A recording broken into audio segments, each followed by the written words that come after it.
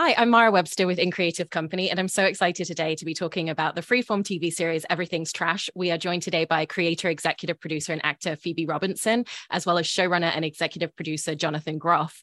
And the first thing I wanted to talk about a little bit is really the extensive journey that this show has taken to air and to having audiences finally get to watch and discover it, because it's been the process of several years between both of you. I know, Phoebe, you've been thinking about the idea and kind of ruminating on possibilities for a TV show for about 5 years or so, it sounds like. And you and Jonathan then kind of started collaborating on this about 3 years ago in 2019. And through that time that the two of you have spent developing this and trying to get it off the ground, I was interested in, when it came to finally writing it, sitting in the writer's room and being on set, some of the creative choices that you felt incredibly confident in, just because you'd had that amount of time to really sit with a lot of the choices you were making.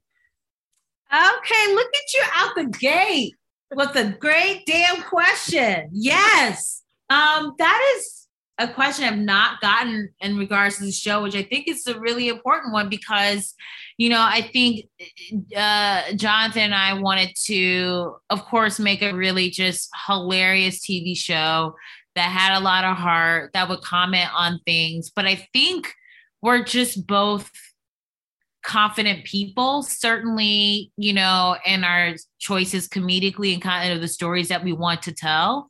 So I feel like we were doing a pretty good job of sort of steering the room towards the issues that we wanted to tackle. And for me, it never felt like, oh God, what are we doing? Like, how is this going to work out? It always kind of felt like, I really trust our comedic voice together. It is really the heartbeat of the show.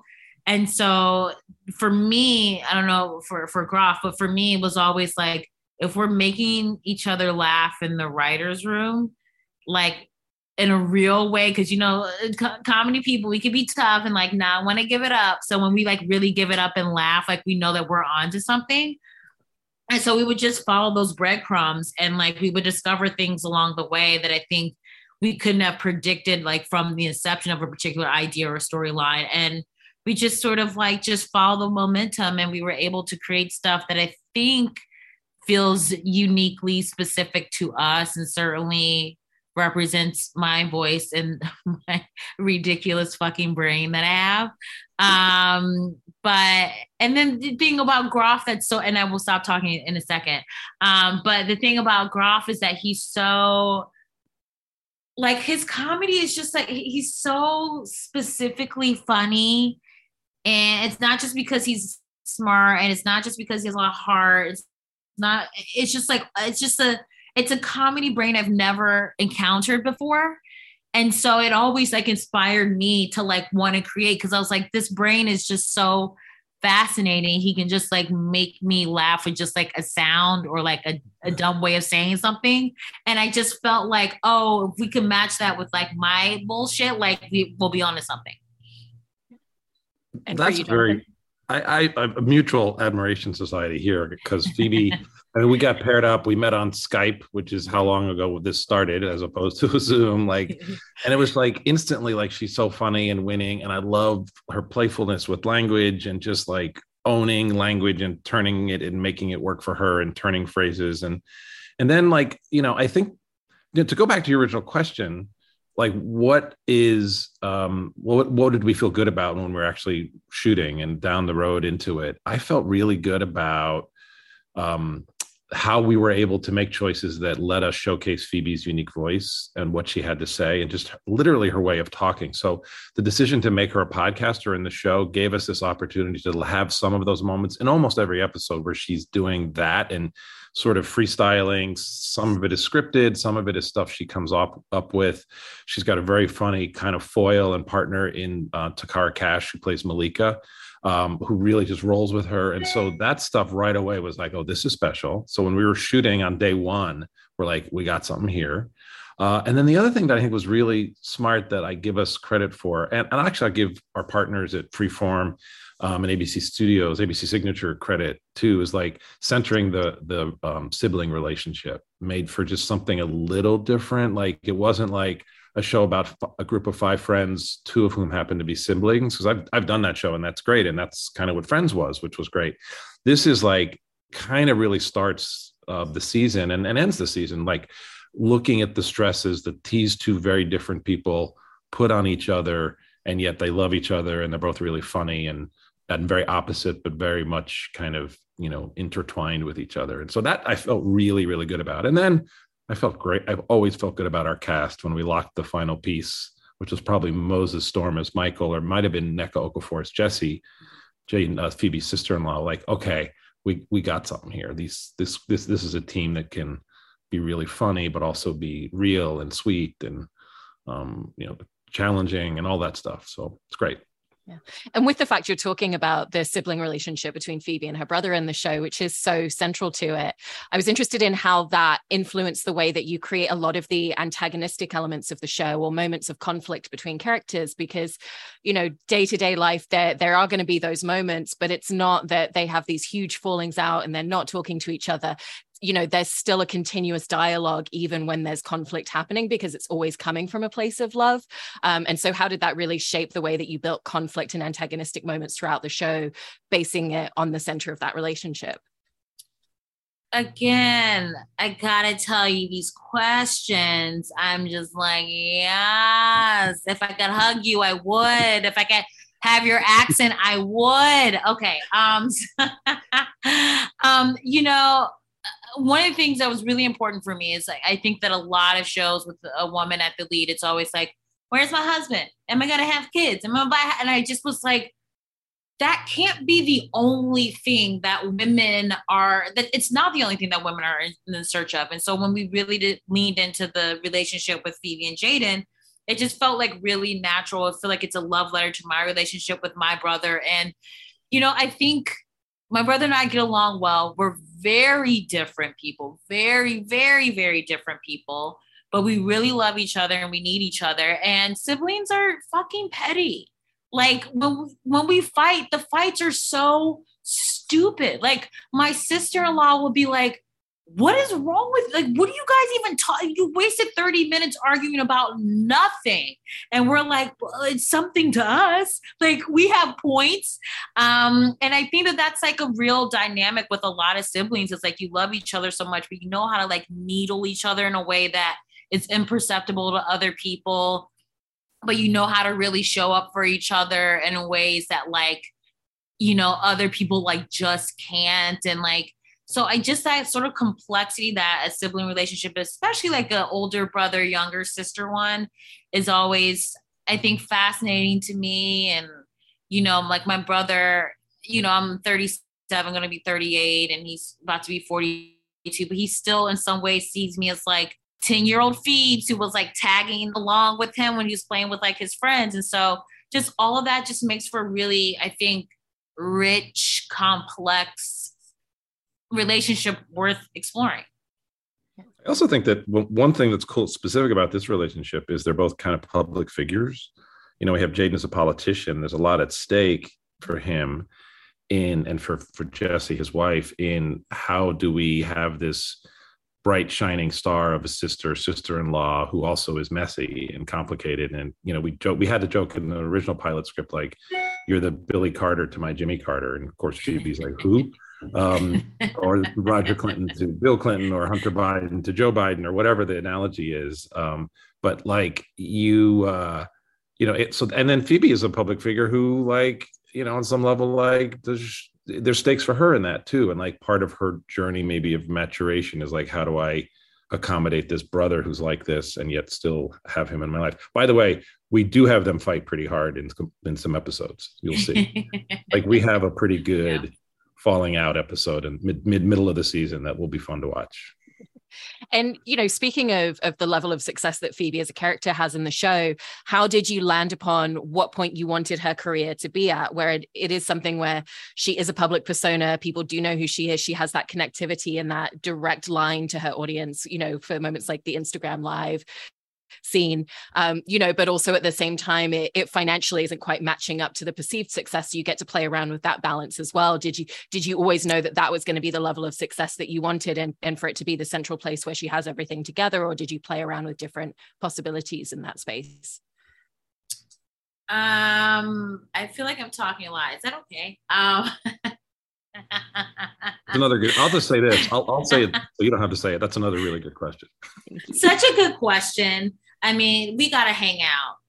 Honestly, you're so fantastic. No, that was like ripped from the headlines, Law and Order style. Like when Tudo Queens like took off, I had no money. Like I still had all this student loan debt. It was really like exciting to have this thing that I'm working on and that people like cared about, but then like the financials weren't matching up and people were like, oh, you're so set now, you're this, and you're popping and that. And I was like, no, dude, I'm like still struggling to pay my rent. And I always feel as though, while it's good to show like aspirational stuff, certainly set in New York, I also think it's important to sort of have it grounded in some sort of reality. And it's a lot of people in media sort of have this kind of situation where like you're professionally, everything looks one way, but the reality is something different. I think it's really great to sort of explore that. That's actually great. The way what you just said about aspiration, like there's always a little bit of a nudge to make shows on TV, especially I think on Freeform, a little aspirational in terms of like, you want to hang out with this group of friends. Yes. And you want to see people wearing nice clothes and this and that. And I think we do that, but we also realize that especially once we were able to shoot the show in Brooklyn, there's an aspirational aspect to just showing real stuff in Brooklyn that isn't always pretty. It isn't always nice, but you still want to be there. Like I have a 22-year-old daughter who can't wait to live in Brooklyn and go through it and go through like both the incredible highs of living in a place like that. And then the stresses and tricky and, not always so pretty things, but it still feels like this is your journey, as Phoebe, the character, would say. and if you can embrace the journey, all the messy parts of it too, to quote Phoebe again, like that is aspirational in a different way than just like, to be honest, like Sex and the City, which was a fantastic show that I think was in some ways a template for what we were trying to do, but this is maybe a different like lens, a different people in a different place. I mean, one of the other things about setting it in Brooklyn and setting it in New York is that there's certain things that you can do narratively and comedically that are very true and very real. It doesn't feel unrealistic for Moses Storm's character to know someone that he can call to get hold of an owl day of. That feels like a very Brooklyn, New York thing. And so did you find that also by setting it there, that there were certain spaces that it kind of creatively opened the show up to that still could be very true to your characters? Yeah, I feel like New York is just this magical place that stinks, but you can get like whatever you want, whenever you want. And like it's just the biggest collection of the most eclectic people. And so, I think our show definitely wants to lean into the silly and the funny when we can. And so just being like, okay, we're going to have a moment where Michael has like 2 owl guys. We're like, in New York, yeah, for sure, let's go for it. And I think we just wanted to, I don't know how you felt, Groff, but I just always like those moments in sitcoms where it's like, I know this is heightened and wouldn't happen in real life, but I don't give a shit because it's just so funny, We also kind of coined a phrase just talking about him the other day. Can I break it out here about Michael? Yes. The magical. I'll let you share it. What did we say? He's a magical... The magical Caucasian. Yes, magical Caucasian. Yes. like he's one of those characters where like he can you a little bit buy that his life is heightened, and you'll see in an episode coming up where like he has like, I won't ruin it, but he basically can get them into any club in the tri-state area by almost magical means. And that's sort of felt like, yeah, let's have this character be a little bit heightened and able to do that. But those people live in New York, right? Like it does feel like that kind of person who drifts in and out of groups and kind of has all the hookups and all the connections is a New York character, and perhaps even specifically a Brooklyn character. And also the execution of a character like that really speaks to the way that you've both taken so much care of all of the supporting characters. And actually, Jonathan, for you, I was interested in coming from shows like Blackish and Happy Endings, where you're really serving such an ensemble of characters and have that experience of sometimes they only have a scene or two to give you a lot of history and backstory and detail and contextualization on the supporting character. How did that really serve you in coming into a show like this, where you've got Phoebe at the center, but all of the supporting characters feel so richly contextualized? Well, first of all, thank you. I'm glad that they do. The big piece was, obviously, I've never done a show built around one, I've never had the huge advantage of starting a show with somebody as talented and charismatic and magnetic and funny as Phoebe. And on top of that, she's not just a performer, she's writing it. She's coming from her brain, her book, her pilot. She did big rewrites on her own on all of our scripts before we took them back into the group. We had a fantastic writing staff who loved writing in her voice and finding what was great.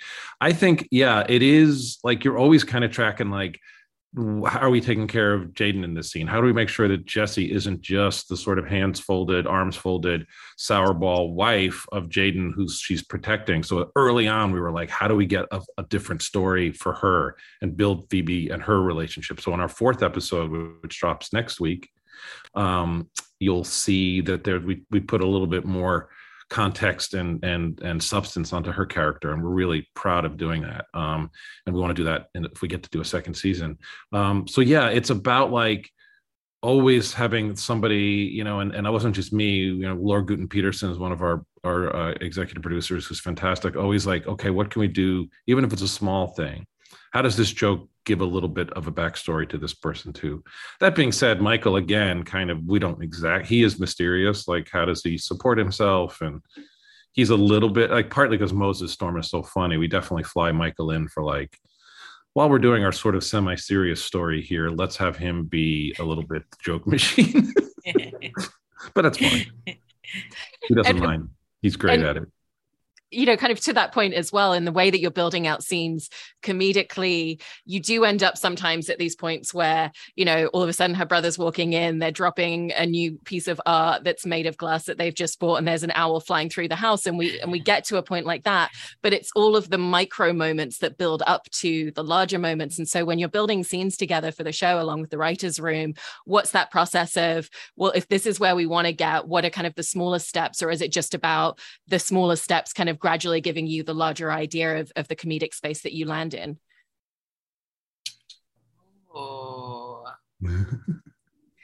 I think it's a little bit old school story construction. Like, here's what could happen. Like, some of it is just organic, right? Like in that story, it's like, we want to tell this story of like Phoebe's broke. And then we get into this thing of like, how are you broke and represent your community, and maybe you're living a little bit of a lie. So we had that cold open where she's fronting to her friends and to her audience, actually, that she's living larger than she really can, or living beyond her means. She doesn't tell her crowd, her audience, that got us down a road. And then we stumbled into like, the owl felt to be a thing that was sort of this avatar of like sophistication and elegance and like coolness. Yeah. And we actually saw it. Kenya Barris, who I worked with at Blackish, who's fantastic and a good friend, did a photo shoot with an owl a few years ago for a big spread. And Donald Glover had just dropped his. And it's like, so that was like, okay, Black excellence is somehow weirdly connected to owl ownership. Black people rich Black people love owls. So I guess I will have one in 2 years. And then it was like, okay, then we had this story with Jessie and Jaden where they're like doing something to their house. And it's like, then that's your comedy writer brain of like, can we dovetail or owl-tail those two stories? I just coined another phrase, together at the end, where for Phoebe's need to have this owl puts her, your A story and your B story, so to speak, kind of bang into each other in a way that literally is hopefully fun to watch. And Phoebe, with you, I also wanted to talk a little bit about your performance and your character development process, because obviously with this being a character and stories that have ruminated with you over the course of so many years, it's very different to getting a script with somebody else's character that they've developed and created, because you not only know Phoebe as a character in the show, but also all of the interpersonal relationship dynamics that you've created. And so how did that really change the way that you approached the work as an actor in the series as well? Oh, people usually don't ask me about my acting. Like I love you so much. I'm not a trained actor. I worked with an acting coach, John Rosenfeld, for a little bit of the season, which was like really helpful. But I think it helps that to have sort of my Phoebe stink on all the scripts in a way. But I also am like, as much as I love writing, I love, language. Once you get on set, you're like, well, how does it feel in my mouth? That sounded weird. But you know what I mean? Like how the words like feel like real and feel like something that someone would say. So I would always just sort of like follow like my gut and just sort of be like, how would someone just react to something and like the most authentic way? Like as much as I love comedy, I try not to be like, well, let me react in a funny way. It was just like, what ends up being funny is when someone's being true. And then there were certainly moments, we always would joke about the big cat gets the most meat, and some like the lead of the show, I get like the most meat. And then like the morning of when I'm in like hair and makeup and I'm going through the scripts, I would text Groff. I'd be like, this cat ain't hungry. Can I have less meat? You know what I mean? Too much. I'm full. And I think like sometimes by actually condensing a scene in the dialogue, the acting actually gets better because you're not like acting and performing like a speech or whatever. You're just saying like two sentences, and that's like all you really need. Such a great observation. Like writers tend to write a little too much. Even a writer as a performer like Phoebe, like we would write too much, and she would in the mornings definitely go like, do we need all of this stuff? And then I would find on the set like, we have Nneka Okafor and Takara Cash and Phoebe Robinson. They're going to act this moment. You know what I mean? They're going to like, we don't need to put that in words. Like that's a look to another character. That's in editing and that's in acting and all of that kind of stuff. So you find that you usually are leaning things out a little bit on stage as you get closer and closer. It balloons up because everybody's like, well, we have to say this. Like, no, she's going to act that. Jordan's going to do something, and that'll convey that attitude that we need, not that line. Yeah. And also one last thing, it's just like the chemistry with the big five. That's what I call us. Like it is so unreal for like a first season show that we just play off of each other so well. And like, there are just moments where like Jordan will like throw me a curveball, whether it's comedically or dramatically. And I'm just like, oh, I'm fucking in it now. This is a tennis match, and this is Roger Federer fucking volleying over the net, and I just got to hit it back. You know what I mean? So you just sort of like everything goes away, and it's just like instinct is like what happens. And then, we'll cut and Groff will be like, that's good. So can you do a little less of that? But I also think in shows like this too, it's like your super trained theater and film actors are on our show are Nneka and Takara. And so they up the game of everybody else in terms of like their acting. They're just pure chops.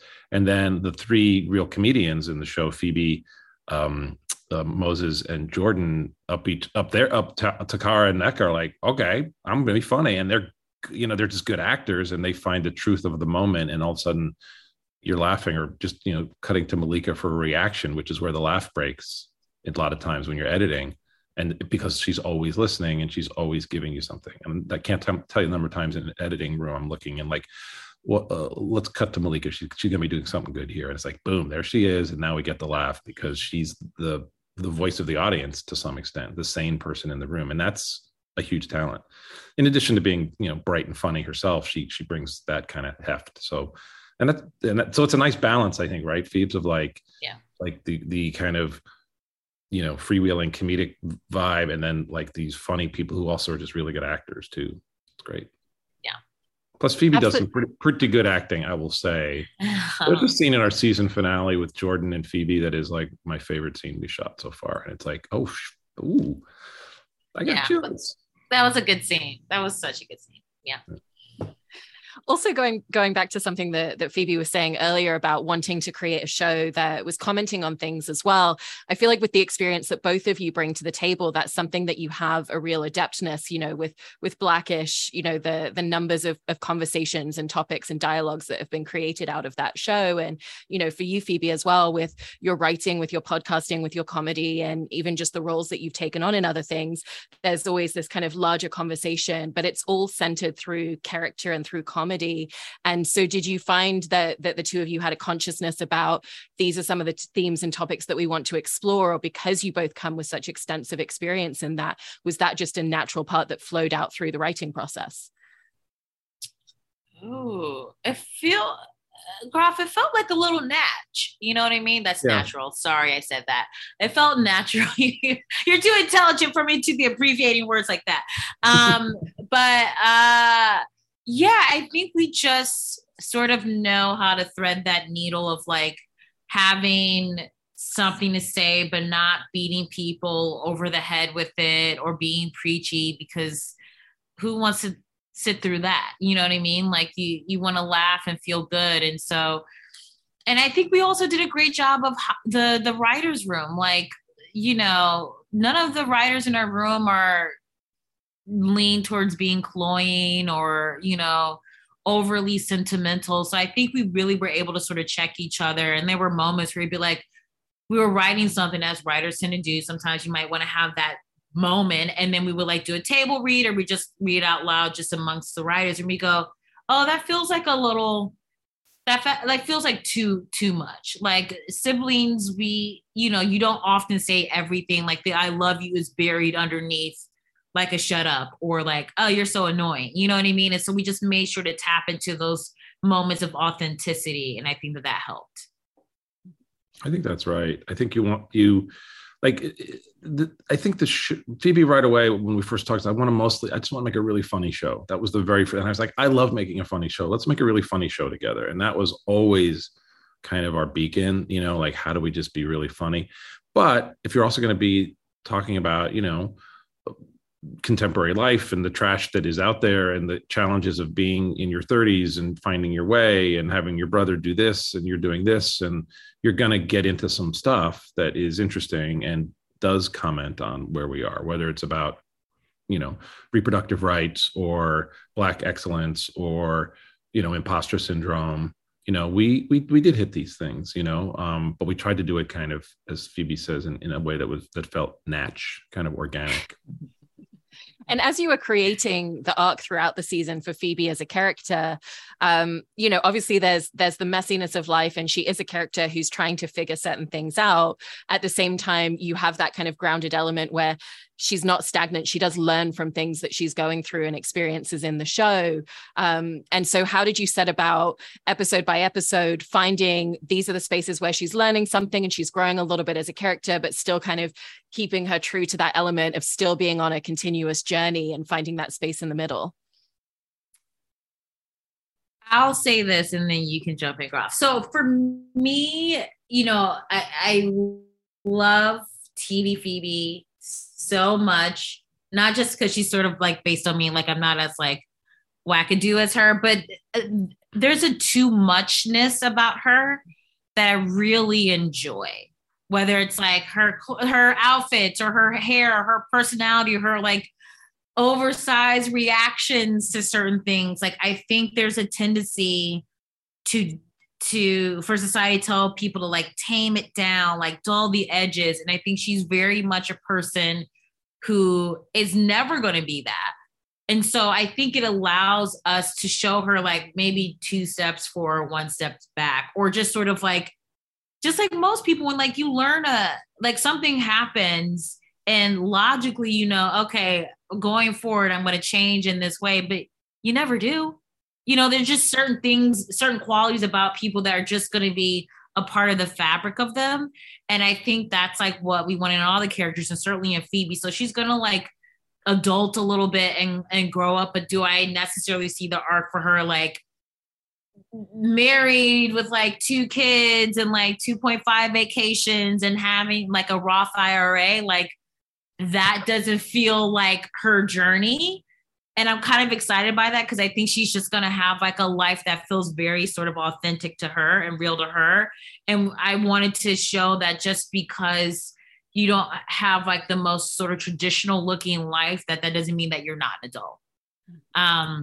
So I think when we were sort of arcing her season out and sort of her journey, like we wanted to have her have these moments where she does kind of like grow up in a way, but also moments where you're like, this bitch gonna do what this bitch gonna do. And we just gotta be along for the ride, you know? I think like there's a theory in child development, which I think we're all still in our some kind of adolescence and post-adolescence, where touch points where like you take 2 steps forward and then always take 1 step back. And I think that's kind of interesting in characters too. Like growth is always accompanied sometimes by regression in other areas, which is fun to watch. I also think my dumb theory sometimes of making TV shows and launching them is that in the pilot, to kind of make the audience see the potential of a character, you might take them from A to C in their growth, but then they're going to backslide. And then most of the series is the fun is watching them go back and forth between A and B, or just make slow progress.